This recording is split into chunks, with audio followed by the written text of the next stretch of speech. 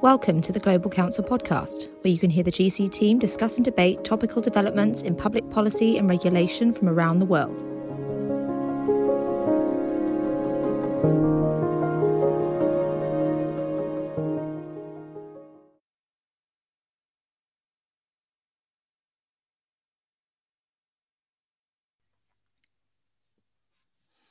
Good afternoon, and thank you very much for joining our call this afternoon to review the European Commission's Fit for 55 package, which came out yesterday, although it feels as though we've been building up to it for a very long time.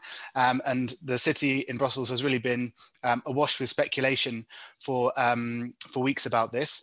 So thank you for taking the time for us, where over the next hour, we will be looking at the components of the package, understanding some of the political choices that the Commission has made, and also looking at some of the challenges it now poses to the European Parliament and to the European Council as they take forward the legislative process.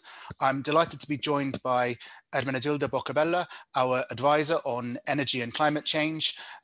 Thank you, Ermenegilda, for joining us, and by Giorgio Corbetta, our Senior Associate for Energy Policy in our Energy Practice in Brussels. I'm Tom White, one of the Directors of Global Council. I will just start with one or two observations that really this is the probably the second big legislative package we've seen from the Commission towards its twin transitions of digital and green, following on from the digital proposals that we saw just before Christmas. And I think that actually the political stakes, if anything, are much higher for this package, given that it reaches into so many aspects of people's lives and of our economies and our industry. There will almost be no sectors of the economy that are unaffected by this package, because it really looks at the heart of our production, our transport, and our commerce and trading.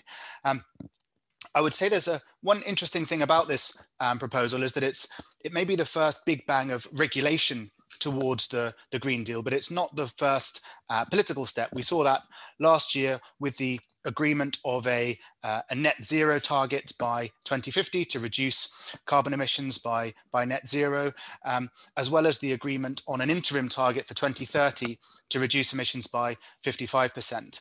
But I tend to think about those targets as really being the New Year's resolutions, or as taking out the gym membership for what needs to happen over the next 30 years to get our economies into the kind of shape that citizens and politicians want it to be in. I think we've had some investment in sort of equipment over the last year with the big stimulus package through the Recovery and Resilience Fund, where of course a lot of money has been allocated to energy and to environmental technologies. But really this package is the training regime. It is setting out the difficult things that we need to do in our aviation sector, in our maritime sector, in our energy and industrial sectors. And so we're going to unpack those for you now. And perhaps initially I would turn to Giorgio to ask really, what are the core elements of this package and how should we be thinking about it? Yeah, thank you very much, Tom.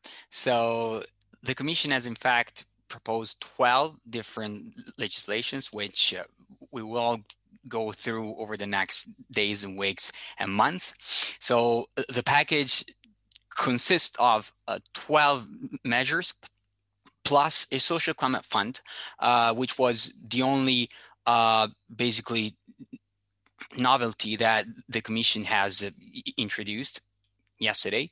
And it is organized around three main pillars. And what I'm going to do is to basically go through those measures quickly, and then we can go back to them in more detail. So the core of the package is really the review of the EU emissions trading system and its extension to maritime transport, road transport, and also buildings. So as a refresher, the emission trading system is the emissions trading market in the European Union, where basically companies need to buy allowances to emit.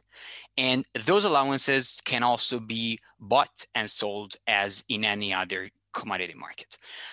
What you need to take away from the review of the EU ETS is that the number of allowances in the system will be reduced drastically, and free allowances that are currently distributed to industry will be actually phased out.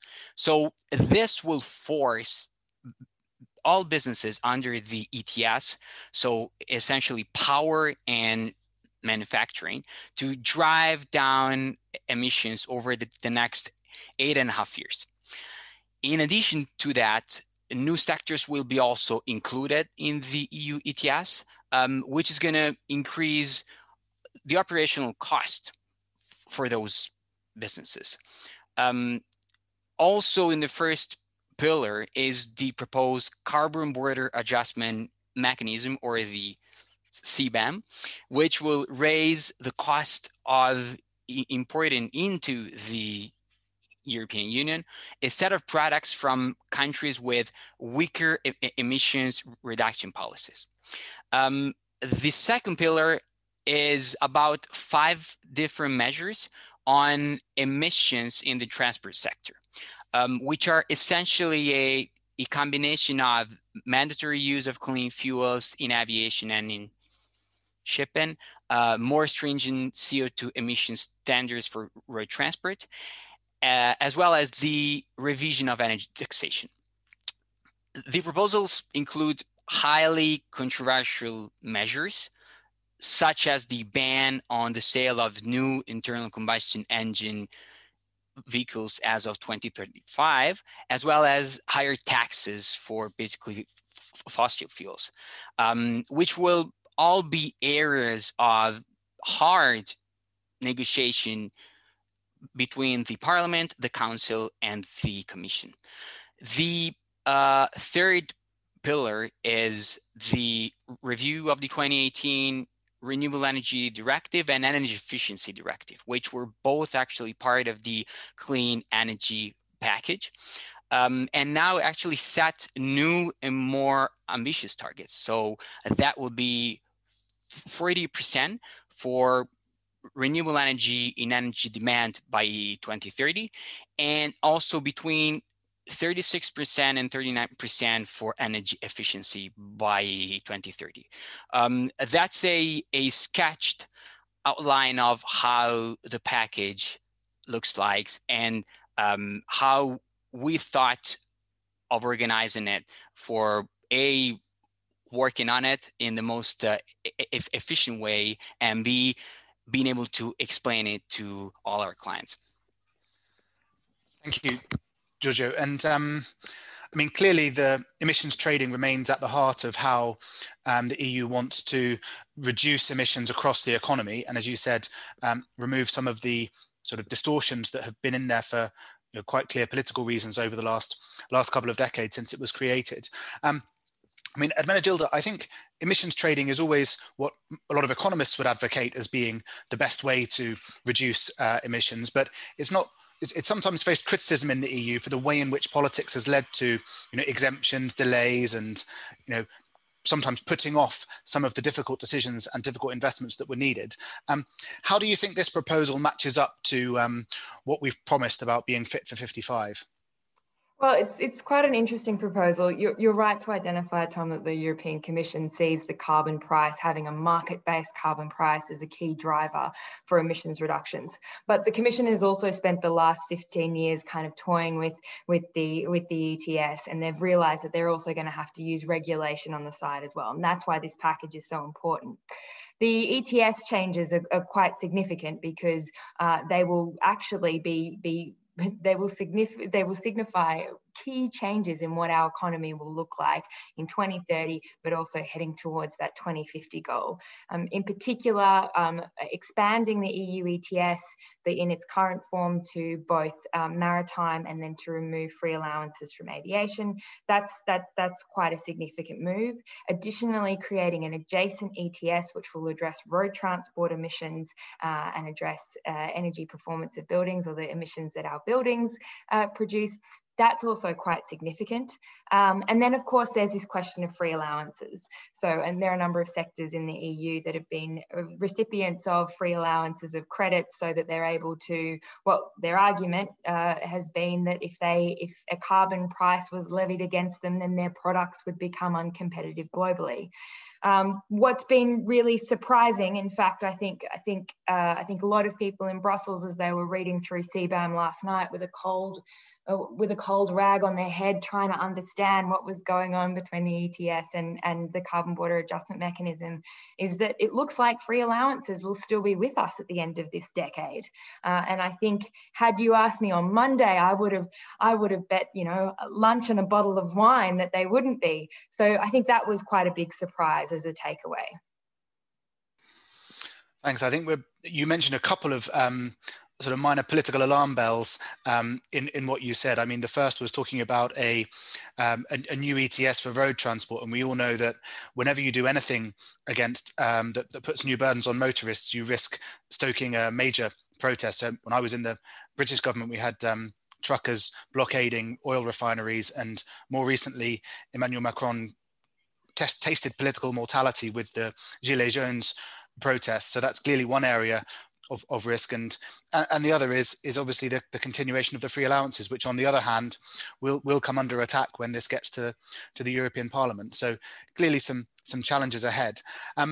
Perhaps, Georgia, we could come to you for an assessment of Pillar 2. I thought what you were saying was very interesting, given that if we talk about Pillar 1 being much more consistent measures across the economy and bringing more sectors into a horizontal instrument, actually Pillar 2 sounds more like sort of sector by sector micromanagement. What do you take away from this second pillar on the transport sector? Yeah, so the first question is, of course, why did the Commission actually target transport that much, also compared to any other sector of the economy? And the answer is very, very easy. I mean, it's basically because transport is the only sector in the economy where emissions have actually grown since 1990.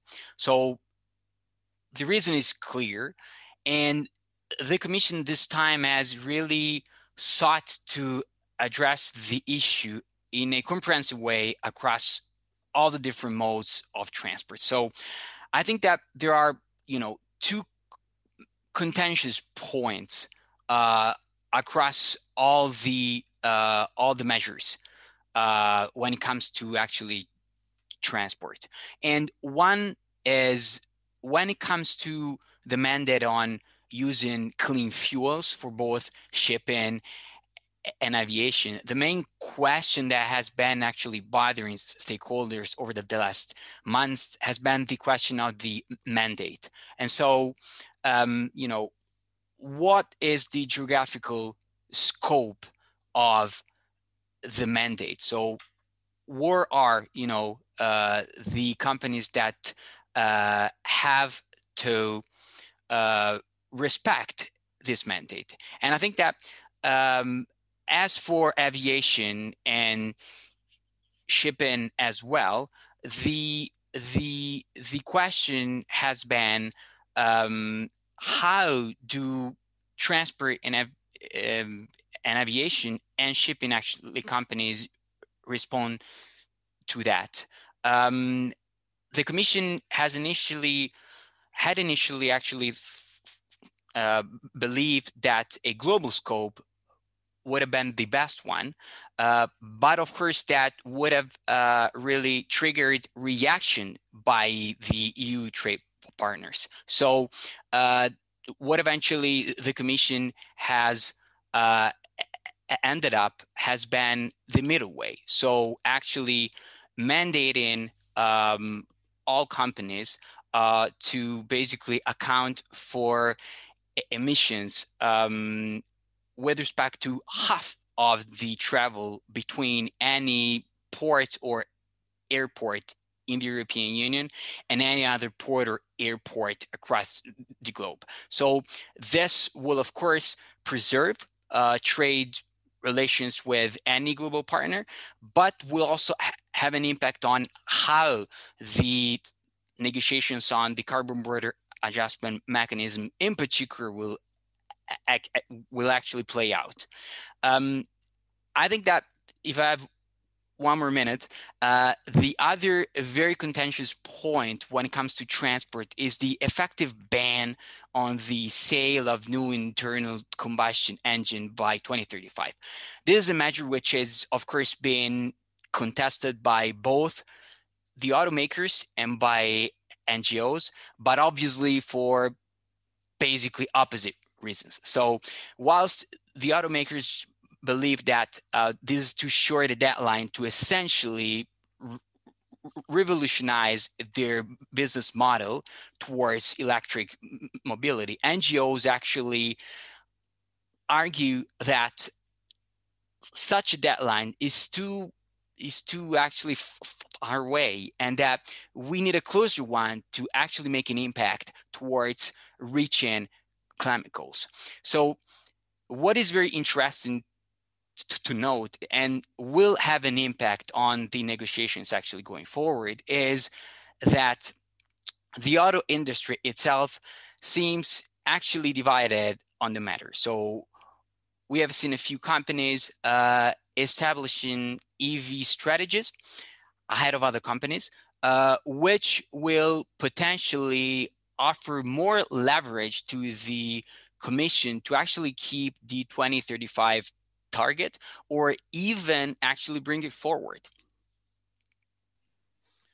Yes, I think the political debate on this within the EU has only just begun. Clearly very strong positions on both sides, and even 2035 is not that far away for, as I'm sure anyone from the automotive industry on the call will know.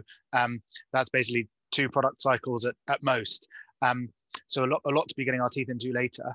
I thought also what you were talking about, the question of international standards and the way in which any EU rules on shipping would link to the IMO and other bodies that are playing a role in this, is clearly going to be a major test of whether decisions can be reached, because always when there's an international process going on, there are always useful cover for member states to stall and to say, let's wait, as we've seen in taxation and other areas. Having mentioned taxation, Ermenegildo, I was going to maybe come back to you now to look at Pillar 3 and the headline targets on energy, which to me sound like I know we said the ETS is at the heart of the package, but in some ways there is some really big challenging targets here set out for energy, both around the targets themselves and how the Commission expects itself to have the power to achieve them, looking at areas like tax. So perhaps if I can ask you, what are your takeaways from Pillar 3? Yeah, certainly. I mean, the energy efficiency targets and the renewable energy targets are really significant. Giorgio pointed out at the top of this call that this was part of the signature package of the Juncker Commission, and in some ways, the von der Leyen Commission is standing on the shoulders of giants, some would say, and really ratcheting up those targets. 40% renewable energy in the energy mix by 2040 is really significant. It matches some of the targets that have been put out earlier with various strategies for offshore renewable energy, but it's clear that the European Commission wants to make sure that our energy sources are as renewable as possible and as clean as possible. The same thing for the Energy Efficiency Directive. What's really interesting, and we've been talking about this a lot, is just like transport is the only sector where emissions keep rising, energy efficiency is the only target which the European Union has failed to meet so far in its climate ambition agenda. So ensuring that it has a binding energy efficiency target will really kind of ratchet up the seriousness of what the Commission is trying to achieve. Last thing is energy taxation. This will be extremely challenging, to say the least.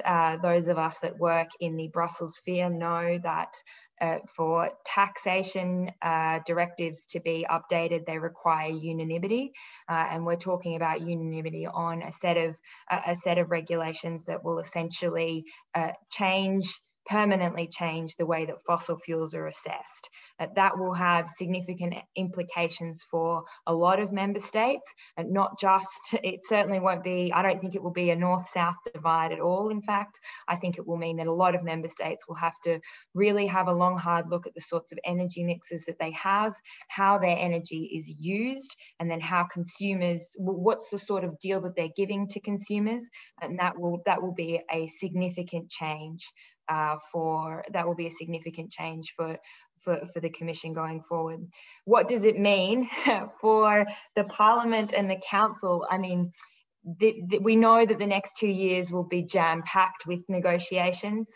We know that there'll be a lot of horse trading around Schuman for sure, and lots of people will be meeting to have informal chats in side streets and at coffee shops, and they really will have to work on getting consensus and alignment. You'll also have to have a significant amount of investment to be able to support the sorts of initiatives and the sorts of targets that we've put down, and that investment needs to happen really quickly. Where in July of 2021, companies, frankly, should be looking at the renewable energy target and the energy efficiency target, rather than waiting 2 years to find out exactly what the legislation says. These proposals should be kind of seen as the green light. If you need more of an impetus to invest in renewable energy projects, or to invest in assets that you already have to increase your energy efficiency, that those sorts of levies will be pulled even harder going forward. I think the horse trading element is the really interesting part for me when we look at what might be. We clearly have this as only a proposal. It needs to be scrutinized. We'll have counter proposals. We'll have alternative texts. The interesting thing for me about the deal making around this package is that it looks like a grand bargage of the package as a whole. And so the trade-offs will almost be between dossiers rather than within them, in the way that we're used to, where you can have, a set of sticks and carrots, call it what you want, within one dossier that essentially the presidency or the rapporteur in the Parliament can sort of keep in their negotiating box. Whereas here we can see, a proposal for a carbon border adjustment mechanism essentially being traded off with much more strict approaches to free allowances or to bringing in additional sectors. At the same time, we have support for vehicle charging infrastructure being traded off against the essentially signaling of banning of internal combustion engines to give the car makers a little bit of support. I mean, where do you see that potentially playing out, or potentially breaking down as we go into the negotiations? I mean, there are going to be a lot of really, really good fights to have, I think, between various parties coming forward. If we start just with the Renewable Energy Directive, I mean, for sure, in some ways, this directive is a bit of an entree or an amuse-bouche before the Commission releases the decarbonised gas package. I expected the Commission to be a little bit more bold. I thought they would perhaps have more signals on hydrogen, in saying that there's a definition of what green hydrogen will look like, and that will be an example of one piece of legislation that will be used as another piece of legislation, kind of as they go through. Of course, the risk of that is that carries a great amount of risk, because what could end up happening is that both the Council and the Parliament decide to be quite conservative in their approach. You were right to point out as well that there are a number of other ones, that the carbon border adjustment mechanism and the ETS free allowances thing. I find it really interesting, although I understand why they're separated from a legal point of view. Of course, the free allowances is a mechanism of the ETS, so of course it would have to be amended within the ETS, but they're so intrinsic to what a carbon border adjustment mechanism will look like, the timing, and most importantly, making sure that it's WTO compliant. You can't have it both ways. If we still have free allowances in 2035, then we won't have a carbon border adjustment mechanism that's WTO compliant. So either the Commission is hoping that there will be some serious movement in the negotiations there, Or alternatively, they're taking a different route and perhaps backing that a dispute resolution process in the WTO won't be able to come in time before the issue is resolved, because free allowances are phased out.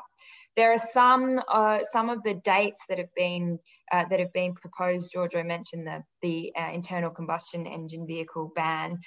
Was the sale, of internal combustion engine vehicles will be banned from 2035 onwards. Interesting that was still billed under the Fit for 55 package, considering that this was meant to be all about 2030. There were quite a number of elements that seem to that are pushed out to 2035, 2040 even. We saw that as well in some of the references, for example, LNG and shipping. So these will all be significant elements that will be used in the various heavy negotiating periods. Some of that will happen within the Parliament, where we'll see the Parliament really wrestling with different concepts, but there's other areas like LNG, which will be a big issue in the council.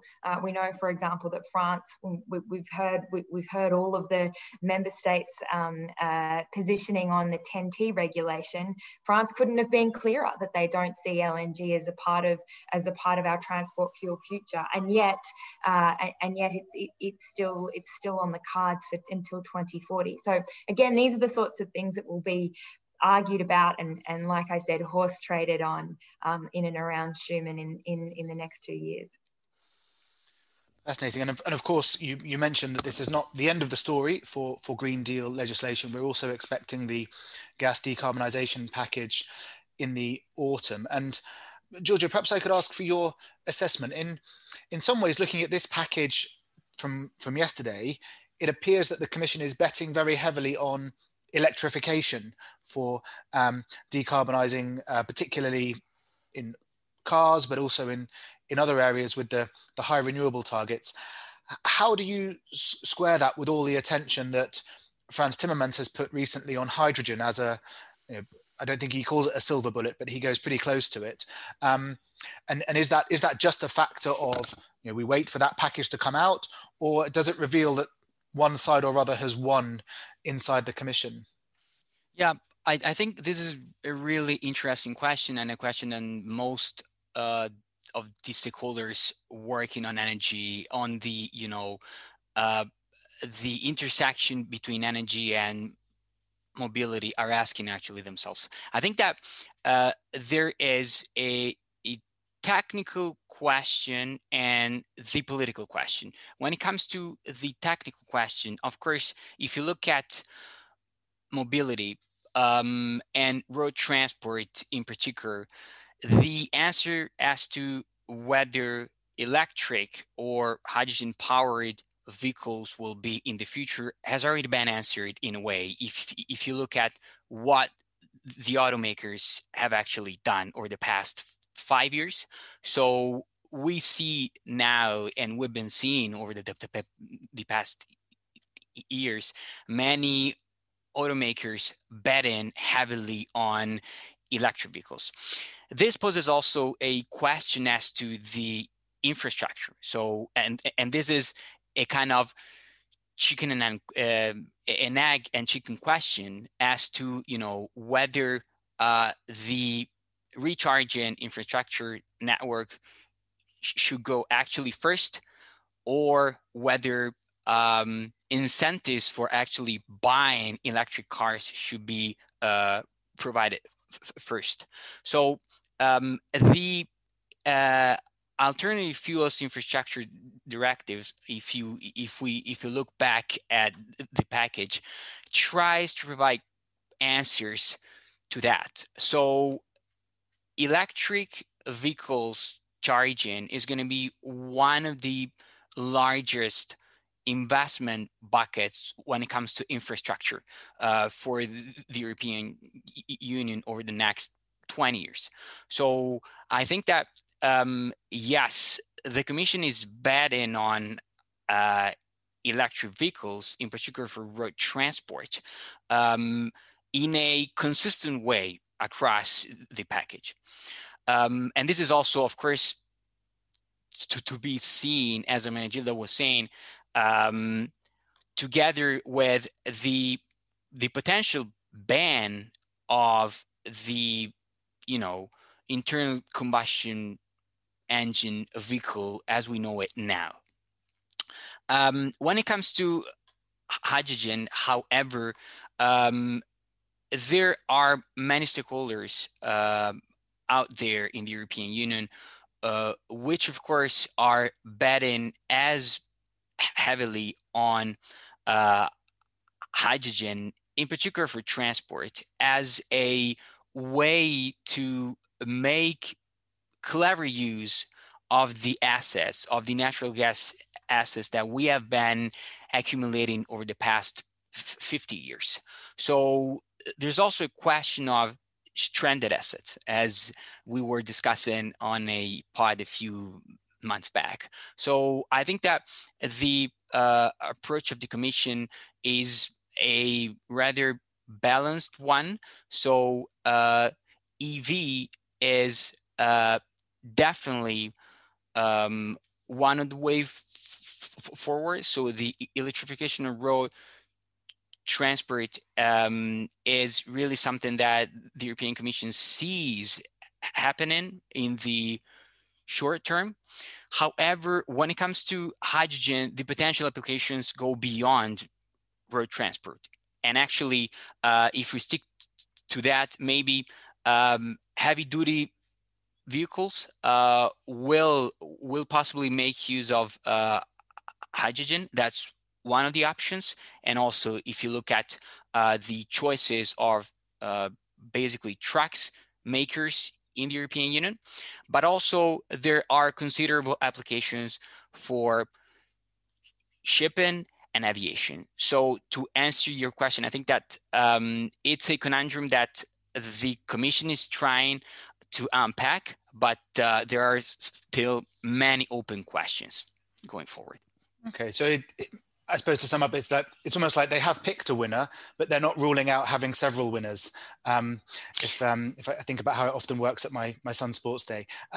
So hydrogen has not been ruled out. It's just that the questions have been posed on electrification, and so the Commission has answered those this time around. I'm conscious we've had quite a lot of questions from people in the audience. I did have a few more things I wanted to ask you myself about how the package has landed with various stakeholders, but perhaps we'll come back to those and pick up a couple of these questions because some of them are very important. So, I mean, the question about the timelines for when we will see the interinstitutional negotiations take place. I'm sure Ermenegilda and Georgia, you will be able to give a bit more detail than I can, but I do know that the Slovenian presidency has said that the Fit for 55 package is its priority. We've heard that from the Environment Ministry and we've heard it from the Economy Ministry. So we can take it as being not just someone's pet project, but a definite government priority. Realistically, in 6 months, I think you can get to the point of having potentially some general approaches in the council, but of course there will be a question of which council really has the final say between transport, energy, competitiveness, and elsewhere. And it's going to be quite interesting to see how the informal council is used in, I think it's in Kranja in September, where they will be trying to bring together the transport and the energy elements in a way that the TTE Council has historically sort of struggled to do, really trying to bring out that this is a transport related package as much as an energy one. So if they give it that priority and devote working groups to it, you could see potentially a general approach by the end of the year, but I think it's much more likely that we will actually start to see the contours of agreement emerge during the French presidency, particularly on areas like the tax package, where just the sheer logistics of logging all of member states' objections will take quite a lot of effort and time, and won't have quite the same pressure on decision making that we saw on the 2030 targets, where of course the EU had to make a decision ahead of the COP summit. I would say in the Parliament we'll get a better idea when the rapporteurs and so on are allocated, but again I would think we're more likely looking at next year for reports and positions to be voted through. But Georgia and Ermenegilda, very keen to hear your views on that. Yeah, for sure. I mean, I think there's the Slovenian presidency only has a limited capacity in which it can really kind of exert pressure. And I always feel sorry for presidencies that take the second half of the year. They always get a great summer party to kick off, but then there's a summer break and things don't kind of really get moving till September. And by that time, they're almost halfway through. I think what will be really interesting will be how the two presidential elections in the member states play out. You're not going to get any agreement before we know who will be leading and what the German government will look like and who will be leading and what the French government will look like. I mean, we have ideas, but we'll actually need both of those parties to be well and truly installed before decisions start to get made. So I think realistically, we'll start to see some intra-institutional negotiations on some of the easier measures, albeit I think some of the funding measures might be elements that could be passed earlier on, perhaps even some of the measures relating to the amendments to LULUCF, so land use change and forestry. But I think on other areas, you really are going to see quite a long, drawn out fight, and you'll be looking to having, it will be a challenge for the presidencies, I think in particular going forward, to really be able to get a negotiating mandate. We saw the German presidency struggle to do that, especially with the European climate law. And if a German presidency can't get the entire European Union to agree to the climate law and the 2030 targets, you're going, it kind of concerns me, if I'm really frank, about whether or not presidencies are going to be able to kind of do the sort of whipping that's required to get agreement. So I think that could be problematic. Yeah, I would say two quick things in addition to that. The first one is that if we look back to the past, I think that probably the only examples that we have that could relate to how complicated the negotiations on the Fit for 55 will be are the negotiations on the clean energy package back in 2016. So I think that there it was also the presidency of a relatively small country which actually managed to push the negotiation forward and to actually achieve an agreement by the end of the year. That was, of course, Estonia. I think that now, of course, the situation is very, very different governments, different people, but I think that I wouldn't rule out surprises in terms of how fast the things could move on. The second thing is that, of course, when it comes to the package as such, as Hermenegilda was saying, it's not easy to actually pick an easy one, an easy kind of file that everyone could agree on rather quickly. So I think that, of course, there are a few ones. The LULUCF, it's possibly the first one that comes to mind. But I think that when it comes to the structure of the negotiations, I think that possibly the one that's going to be not only the most contentious, but we're going to see the most kind of clash even within the council is probably going to be the energy tax directive, and that will probably be left as the last one, as everything else is going to have an impact on tax. And also how you tax actually fuels will have an impact on cost, will have an impact on also the carbon cost of different energy uses. So if I can say, one thing that, is relatively reasonable to think it's gonna happen is that in the grand scheme of the negotiations, the tax directive is possibly going to be kept as the last one. That would certainly make sense. I'm glad that you both mentioned LULUCF because I'm never sure how to pronounce the acronym, and you both did it that way. So I was going to come back to that because we've had a question from one of our attendees around, will there be accommodation for carbon offsets, which of course is one of the principles guiding the rules for land use and forestry. Could I perhaps ask you for your take on what the Commission has put forward here? I think that there is actually also a wider argument to be had, some of which will take place at the end of this year at COP26, especially when it comes to how carbon credits and how carbon credits emerge as a financial product, how they're going to be used. There's no doubt that the European Commission has a serious decision to make, or well, not just the European Commission, the whole European Union has a serious decision to make about how we approach forests. And that will be making sure that we have sustainable forests. So one of the elements of this package, which was really interesting to see, were announcements on the limitations on forests which can be used for renewable energy, and the creation of what will be, no-go zones. That will be quite significant. That shows also that the Commission not only is creating and accommodating the development of carbon credits generally, but also ensuring that that Europe is able to maintain on a long-term basis many of the forests which will be significant in being able to support sustainable land use going forward. Certainly, when you think about some of the countries that will have concerns about the package as a whole, some of them do have large forest resources to put on the table. This will be super problematic for someone like Finland, for example, Sweden. There will be that it will be. We often talk in the office about the north-south divide, but there will be certain different sorts of cracks that will emerge where you'll certainly see different regions or countries that might not be regionally associated, but for various geographical features will be emphasizing and holding on to different elements. So it's not clear cut at all, but land use, just as with the other initiatives, will be extremely significant.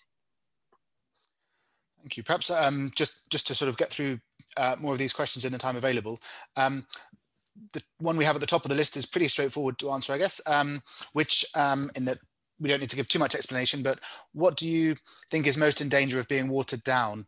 We talked a bit about the low-hanging fruit before, about maybe the social fund as being the easier ones to agree. What looks like might need to be watered down to get it through?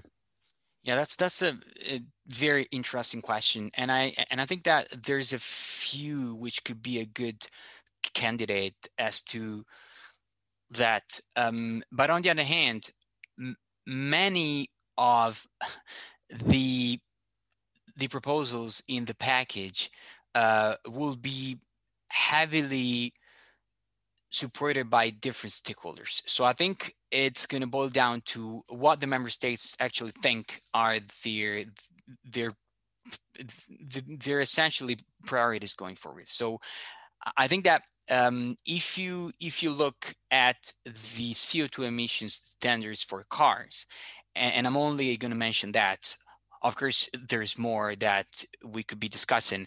I think that there's two things.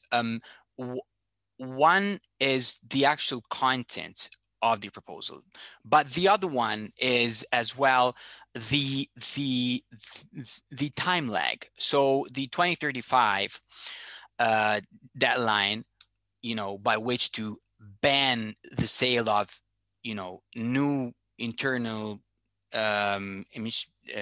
internal combustion engine vehicles is very hard for many automakers to keep.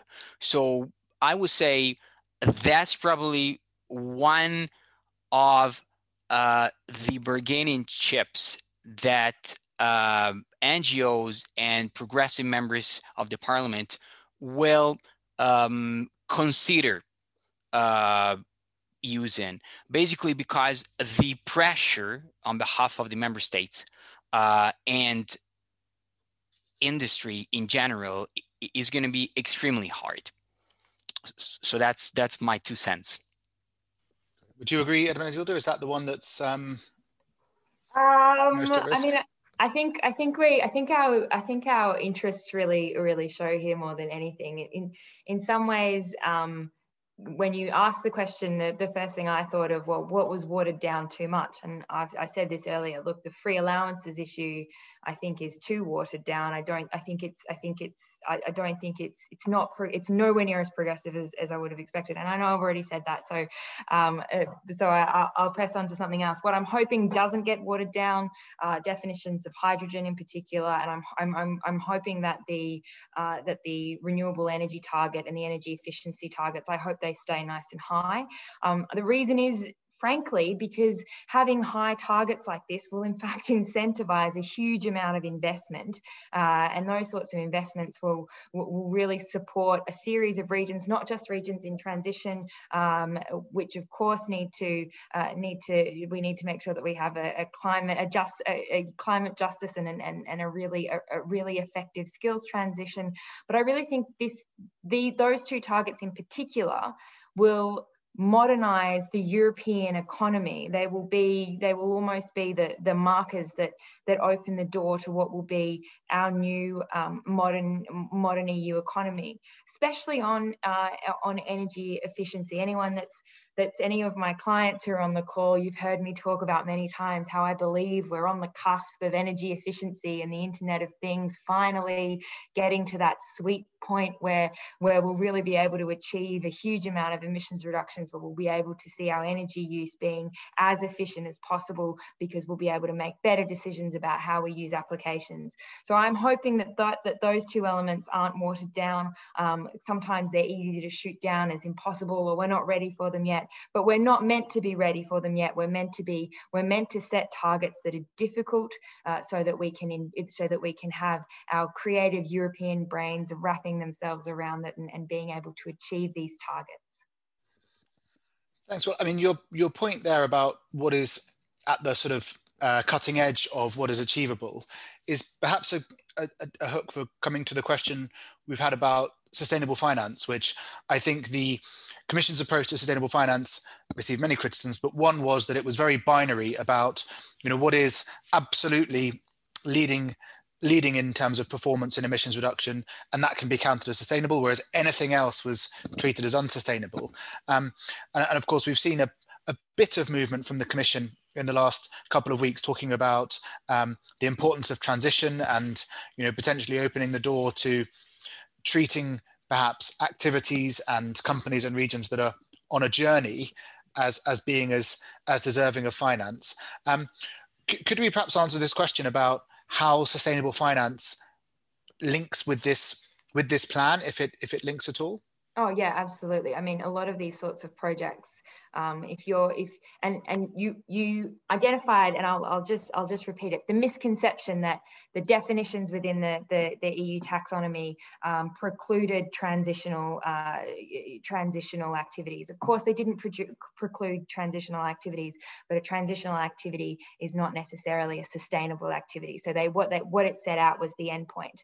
Now, the targets that I talked about just before, the ones that I think are really, really integral to creating what our modern European society will look like, what the sort of economy that our children will live in and our children's children.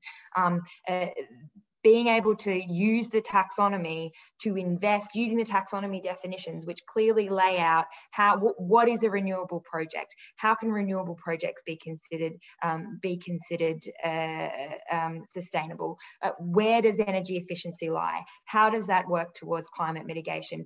The really good thing is that when it comes to the sustainable finance element and the EU taxonomy, we've actually given ourselves pretty good structure to go into, okay, well, what are the targets? What are we going to achieve? Where are the projects that we need to start investing in? So I'm quite optimistic there. I think that the tough work that's been done over the last 5 years in the area of sustainable finance will certainly be paying off when investors are starting to make decisions about the projects that they invest in. Now first it was the sustainable finance targets, which would have been an incentive. Now we've also got clear targets coming from legislation. So I think those two will start to back some really interesting projects going forward. Yeah, I just one very quick thought, and it's not to add anything. I think it's very comprehensive. I think, this question actually shows the challenge of making sense of everything. And of course, it is very challenging as well for the European Commission. We mentioned that, if we take into account the big picture, the Fit for 55, of course, is not in a vacuum. There's these sustainable finance on the one hand, all the files that will come through that work streams, as well as the gas decarbonization package towards the end of this year.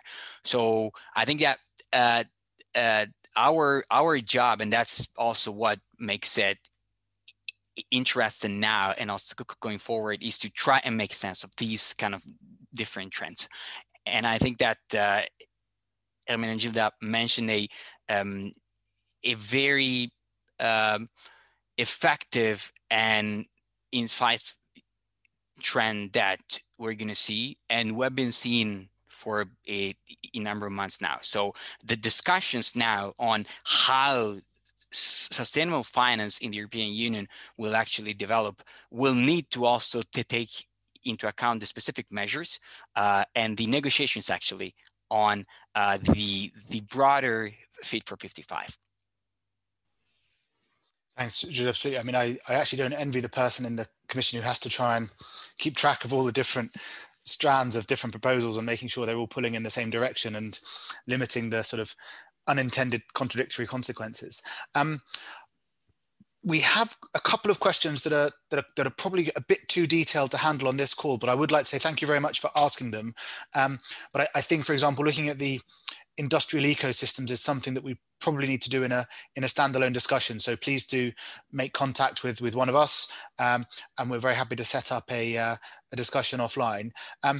If I perhaps try to pick up on one of the questions that certainly has a lot of interest for anyone outside the EU, is this question about the consequences of a carbon border adjustment mechanism. Now, clearly we know that impacts on third countries do play a role in Commission thinking. We saw that just this week in the decision to delay a proposal on the digital services tax, following some pressure from Washington. And clearly there will be pressure coming from a lot of different countries on the proposal for the CBAM. The question is specifically about economically underdeveloped countries, but perhaps I could ask you, what do you think will be the response from the EU's trading partners, ranging from the countries in the neighborhood, such as Turkey, through to larger countries further away, like the US and China, and of course, those countries that currently benefit from the EU's anything but arms tariff-free regimes? Yeah, I think, I think for a lot of countries, the proposal of the carbon border adjustment mechanism in the beginning was a little bit of a shock. I've talked about it many times. It was initially meant to be a punishment for the Trump administration for pulling out of the Paris Agreement, and a warning shot across the bow for China to remind them that they needed to stay committed to an emissions reductions agenda. What's really interesting is the initial kind of targets and the reasons why this was meant to be a remedy have in some ways dissolved or dispersed. The Biden administration and some of our very bright colleagues over at Bloomberg during their sustainability summit, they had a really interesting interview with Gina McCartney, who was sheepishly positive about a carbon border adjustment mechanism. And she said, well, it's not off the table now. I mean, and a US administration, even a Biden administration earlier this year, wouldn't have let those words come out of their mouth. So I thought that was really interesting. The reaction for other countries, which has been kind of what we expected. Of course, Australia has come out and said that they're highly concerned about it. So I think as a country that hasn't invested in progressive emissions reductions, and any other countries, industrialized economies that have refused to really put emissions reductions as at the center point of their economic development, they will pay the price. For the EU's neighborhood, of course, that what will be effective. the effect that the carbon border adjustment mechanism will hit countries like Turkey and the Ukraine, and these are the countries that we trade with quite regularly within our neighbourhood, that we want to make sure that we can see their prosperity. So it will be interesting to see how the EU deals with that going forward, because I don't think there is, the concern that we will lose business to Turkey and the Ukraine because of a carbon price, in my opinion, isn't really a strong one. That's not the reason why companies decide to offshore their manufacturing. It's because of other associated costs. And there's the same sort of thing when it comes to developing countries. Will the European Commission be, in one hand, investing in emissions reductions, applications and technologies in developing countries, but then in the other hand be punishing them if they're not up to scratch? What will the standards look like? What some of the benchmarks that we saw, or the default standards that we've seen, could be 10% worse than what EU manufacturing standards are. I mean, this could be quite significant for a series of countries. From the structure that we saw, though, the initial part will be focusing on reporting. So perhaps this is all just a big data collection exercise in the vein of if you don't report, we might tax you, which could be very interesting, as these economies nonetheless will have to also be reporting their emissions for other global initiatives like the Paris Agreement and the global stocktake, which is about to take place. So it will be interesting to see how the Commission collects data, how they're going to use that data, and then what that will mean for those really precious trade relationships. Of course, that we're talking there about the sort of first and second order impacts, and not even getting to what happens if we see retaliatory measures introduced. Yeah. I mean, one of the things that has struck me since the Biden administration came in the US is that it's actually quite hard to unwind new trade barriers once you've introduced them, because you sort of get used to them and you get hooked on them. Yeah. And it takes a while to remove them. So those who think that this CBAM is being introduced purely as a threat or as a behavioral change tool may be disappointed if it comes in and sticks for good. If I was an international trade lawyer advising the Australian government and the European Union saying, well, it'll be WTO compliant because we say it will be WTO compliant, I'd be writing in my advice, kind of rubbing my hands together saying, well, we'll see about that, see you in dispute resolution. And that's not a pathway that the European Union necessarily wants to go down. I think it risks, we've just seen the immense amount of energy and money that went into the aviation dispute over the last couple of decades between Boeing and Airbus. Exactly. Giorgio, I'm conscious we're almost out of time, but we did have quite an interesting question about transport electrification. Perhaps if I could ask you just to respond on that. Yeah, so this colleague is asking whether the target on EV charging infrastructure is low. And I think it's a very interesting question. Of course, it's a matter of perspective, so it depends, who you are. But I think that what we can say, and we've been actually discussing this with our colleagues over the last couple of days, is that there is a rather large difference between EV charging infrastructure and hydrogen powered vehicle charging infrastructure. And when it comes to EV charging infrastructure, it's a technology which is relatively more mature. So EV charging stations have been around for longer. It's easily scalable because it's been done for a number of years. And so what I think we can say is that EV charging infrastructure might require less support with respect to hydrogen recharging infrastructure. So of course, in general and in absolute terms, higher targets equal quicker rollout.